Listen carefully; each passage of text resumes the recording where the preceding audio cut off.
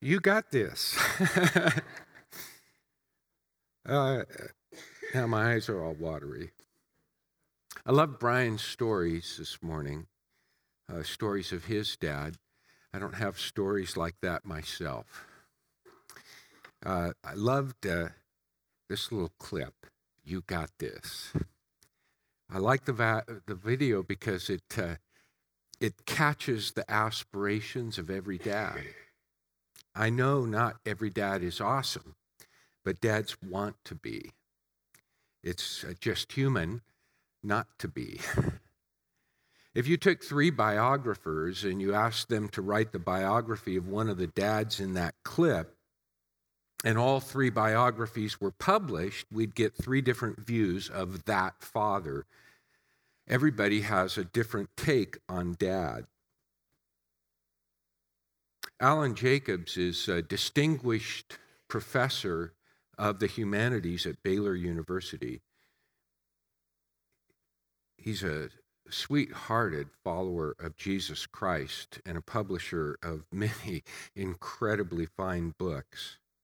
He wrote just today, I'm hearing on the internet. This is what he's hearing. Today I'm hearing on the internet that it's insensitive to celebrate Father's Day because such celebrations could bring pain to those whose fathers are dead or whose fathers were bad or who wish that they could be fathers but cannot.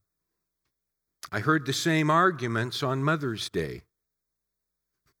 He continues basically to give open thanks for anything or to take visible and audible delight in anything is a mortal insult to countless people. So don't do it. Never praise aloud. Never give thanks publicly. Never honor or celebrate except silently in your heart. Confine all public discourse to what public discourse is really for: complaining. Well, what he's ironically trying to say is we complain too much. We ought to celebrate good in all its forms. And when we hear of good dads or dads who do good things, even though they may not be awesome dads or perfect dads, let's celebrate that. Too much in life today goes uncelebrated. Whenever 2 people meet, William James wrote, there are really 6 people present. There is each man as he sees himself, each man as the other person sees him, and each man as he really is. Now, using that formula, if one of the 2 people is a father, there is the father as he sees himself, the father as the other person sees him, and the father as he really is. And who knows the father as he really is?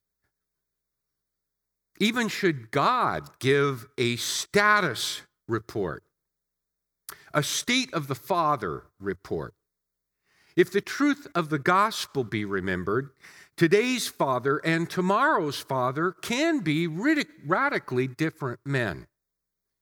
In other words, who the father really is doesn't have to be who the father really will be. The Bible isn't called the book of dads. It's a story of redemption because there aren't any perfect dads.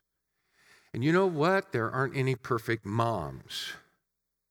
And I may not need to tell you this, but there aren't any perfect children either. In fact, I was reminded this week as I looked for good dads in the Bible that there's really only one perfect father. It reminded me of a short piece by Ed Choi. How to Be an Awesome Dad, he wrote.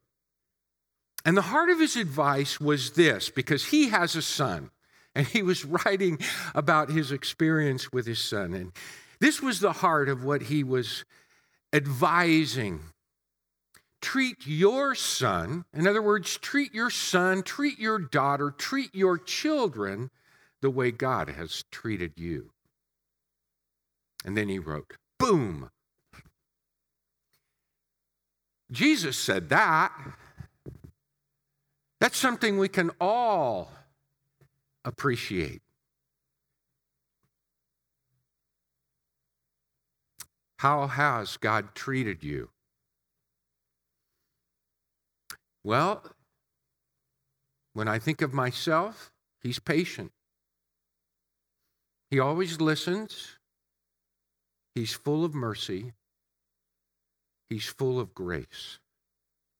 He's always ready to forgive.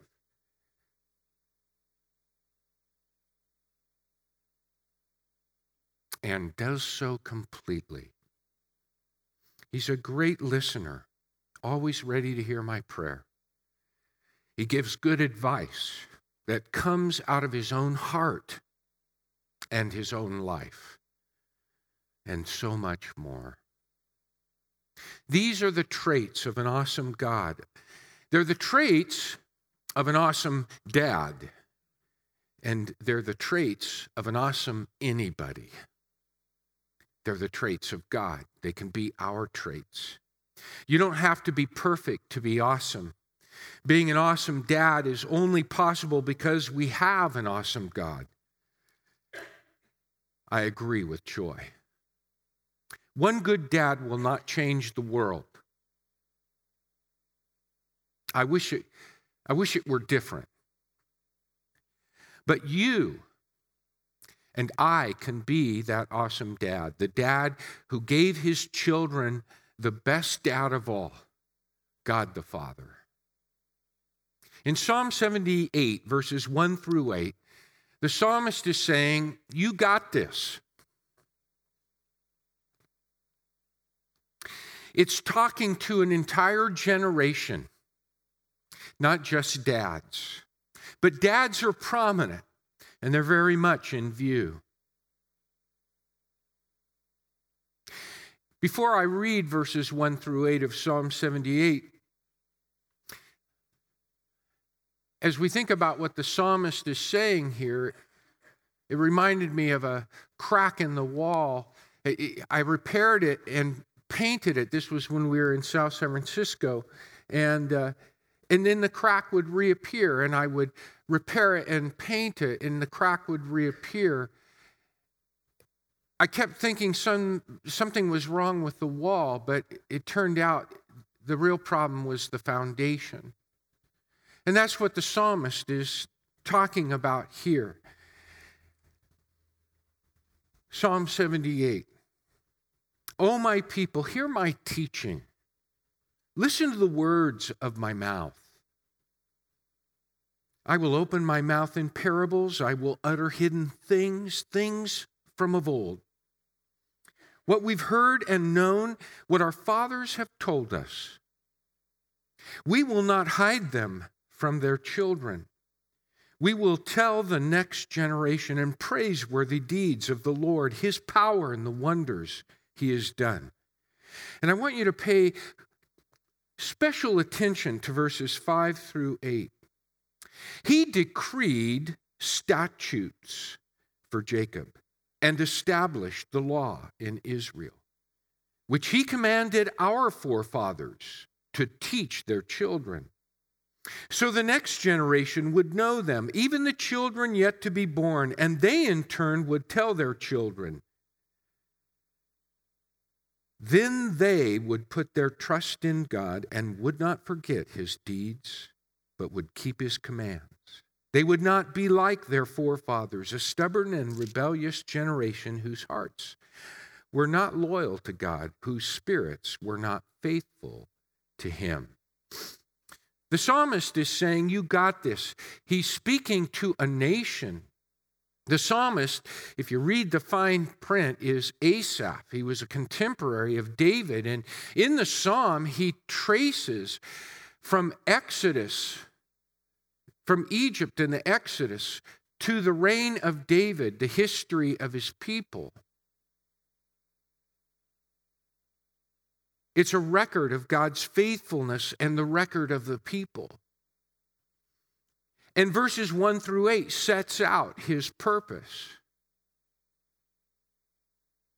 It's not just to dads, but let's face it, when a father turns to Jesus, followers and follows Jesus, almost always the family does too. And he is speaking to fathers here. In this psalm, Asaph, the psalmist, wants to turn things around. In effect, he's saying, if we think of like father, like son, Asaph is saying, I hope not.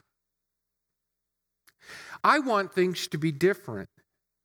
And with refreshing honesty, Asaph says, our forefathers did it wrong, but you can do it differently. He's saying your kids and their kids and the kids of their kids can be influenced by you. And like Ed Choi, Asaph says, treat your children the way God treated you. Look again at verses 5 and 6. Here's the motivation. Here's the real incentive. And I think sometimes, because it's the Old Testament, and out of the New International Version, which I read this morning, we hear, and I did this too, I hear the word statutes, law, commanded. And I think of the 10 Commandments, but he's not talking about the 10 Commandments. He's not talking about the law. He's talking about, as some translations give it, a testimony to Jacob or a rule and a law to Israel. That is, God wanted his people to do something. The people that he brought out of Egypt and brought through the wilderness and brought into the promised land. The people that he had done these wonderful things for, he wanted them, and this was the rule, this was the testimony, to tell the next generation what they had seen and known God do for them. And he's saying our forefathers didn't do that. And I'm telling you to do that.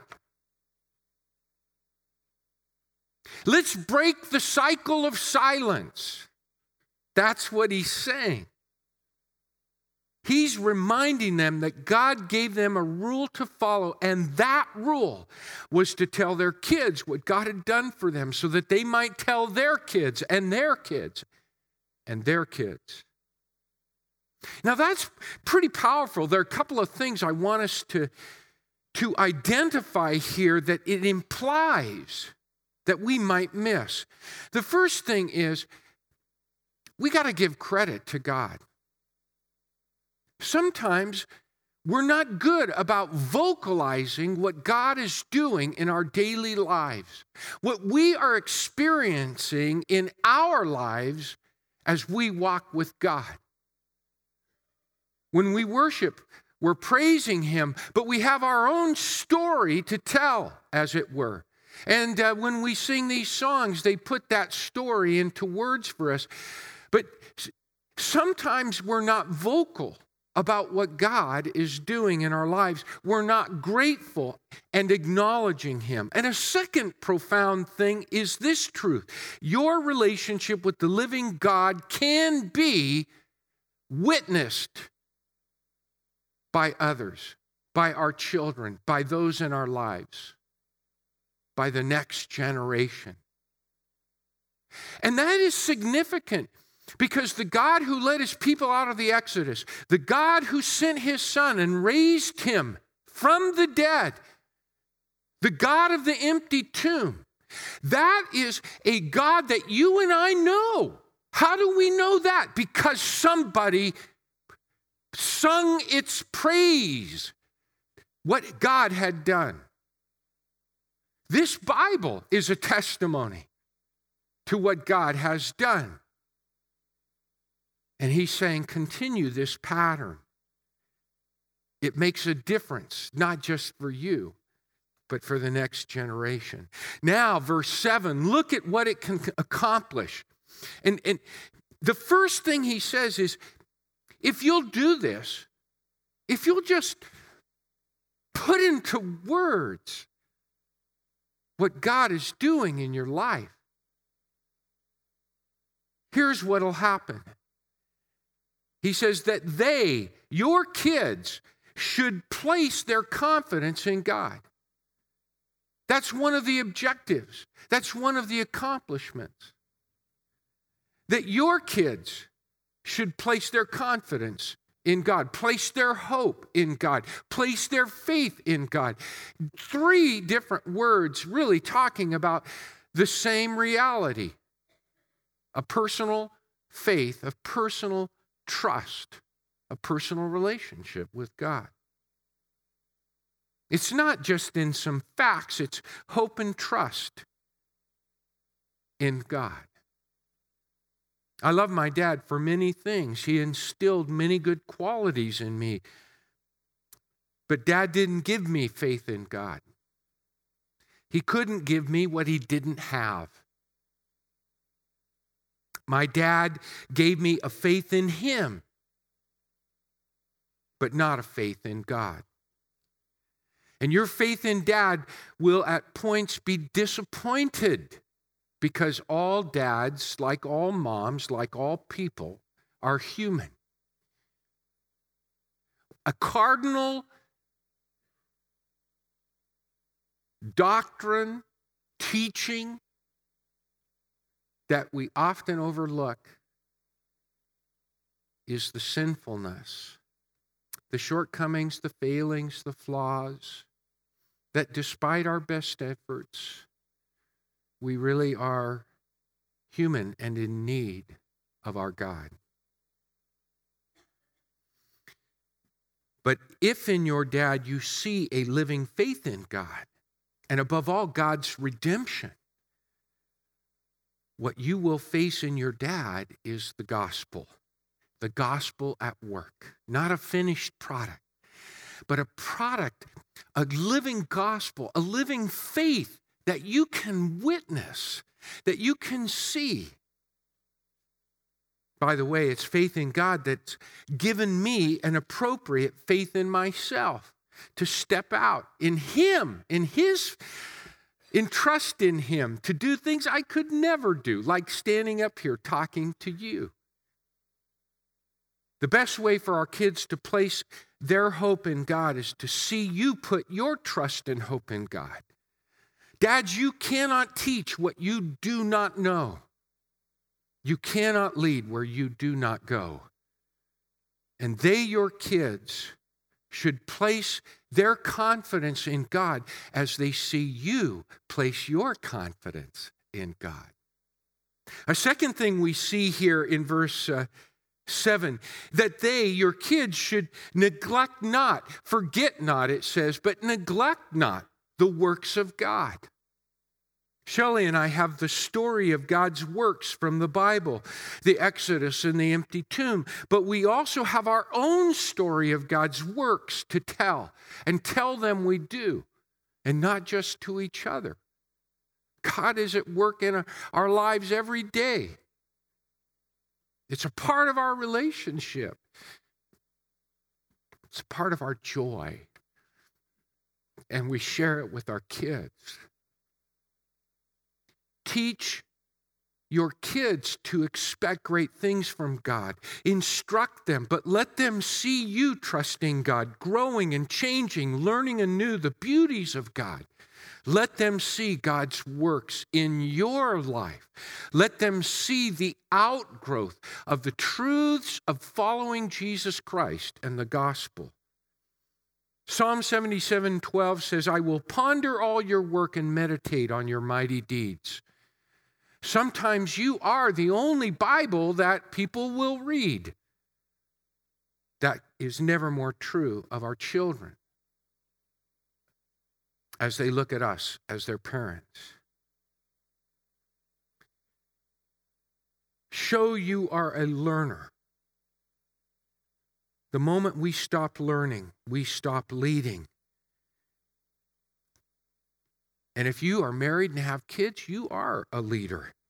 Let God lead you, and let God turn failures into a new foundation for great success.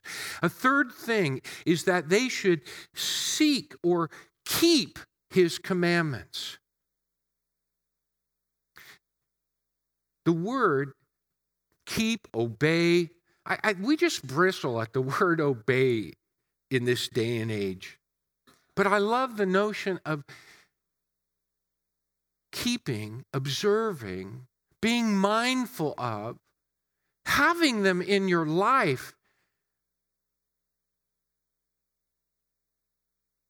Because too often we think of laws and commands, and we don't think of the very heart of God, the guidance of God, the wisdom of God, that he wants to spare us from our own stupidity and foolishness. D.L. Moody wrote, "The preaching that this world needs most is the sermons in shoes that are walking with Jesus Christ." I look a lot like my dad, eerily so. You wouldn't know that because both my parents are deceased, but it's the constant comment of people who knew my dad. You look so much like your dad. The principal difference between my dad and me, as much as we look alike, is that my heart is in the hands of God. In two really significant ways. First of all, I apologize and admit when I'm wrong. You might have to slap me twice, but I will. In fact, the closer I walk with Christ, the more I find I need to be really frank about those things. I mean, who are we kidding? Nobody's perfect. But what really is powerful and what really does lead and what really does point to Christ and admit that there's somebody bigger than me that can make me admit I'm wrong is the gospel, is the Lord in your life. My dad didn't have that. He never said he was sorry. Not once. A second thing is that I seek God's counsel and to live according to his commands. I control life. I want to control life.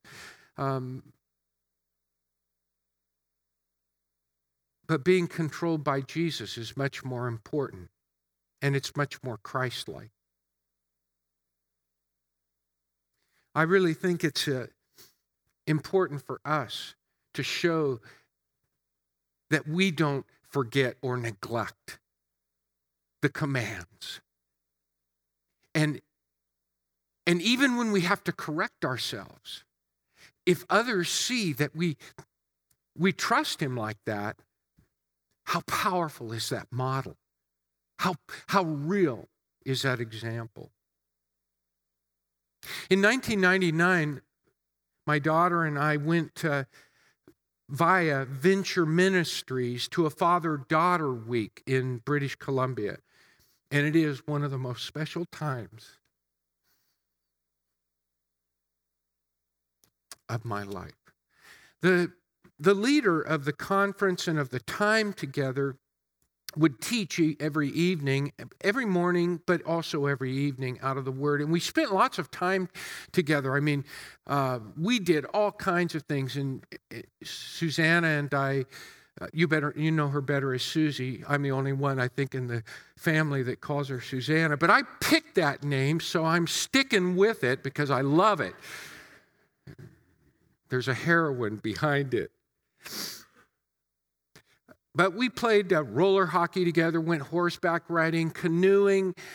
We climbed. We did technical climbing. We did whitewater rafting. We did all these things together because they were trying to create an experience where a child and the parent, in this case the daughter and the father, could spend time together and see what was going on, see Christ in the parent's life. Because as he taught on one evening, he says, if you look at the pattern of the way societies have gone, there was an agrarian culture in which parents and kids worked side by side.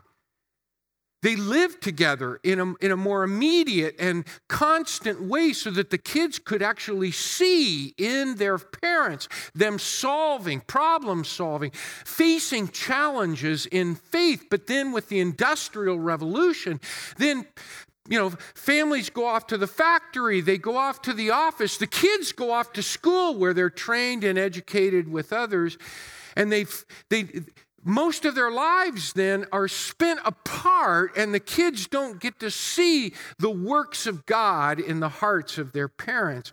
And this was seeking to rectify that. This is speaking to that issue, that we have to be deliberate and conscientious despite the challenges that we face. Yes, we could homeschool and do all kinds of things to better the situation that we have. But most of all, we have to be deliberate about letting our kids and letting the next generation know the God that we know, that we love,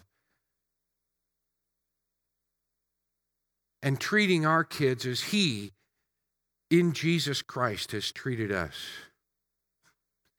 We equip by example, lead by living it, disciple by doing, mentor by modeling. I can think of nothing more frustrating than to follow Jesus without Jesus.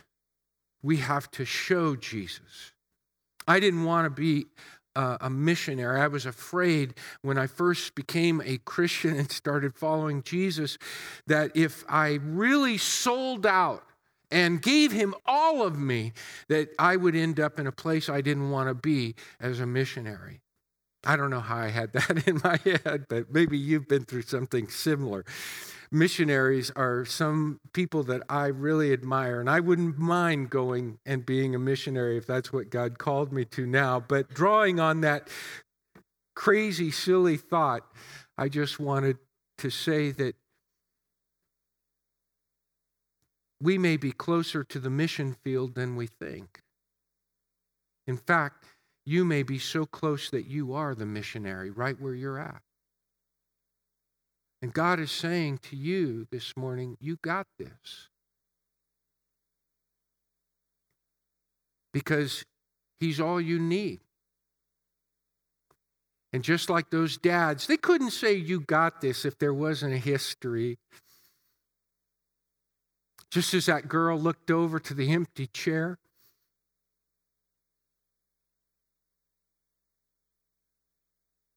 she knew He was saying, you got this.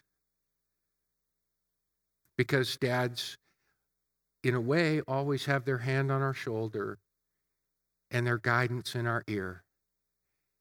And that could never be more true than our relationship with God, our Father, our Heavenly Father. Will you stand with me?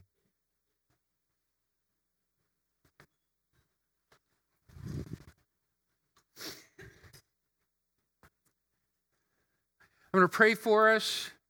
I hope you have a wonderful Father's Day. Even remembering Father, perhaps like I do, because I do have a lot of wonderful things to think about my father. So I don't want to leave you with the impression I don't love my dad. I wish I could see him today. Heavenly Father, thank you for being such a loving Father, the perfect Father, for inspiring dads of your making to be like you. And that is the desire of our heart. And Father, we pray for families across this room this morning, that today you would bless them with your joy and celebrate the good and the grace that we enjoy in your name through Jesus Christ. We praise and thank you, Lord, in Jesus' name. And all of God's people said, amen. God bless you.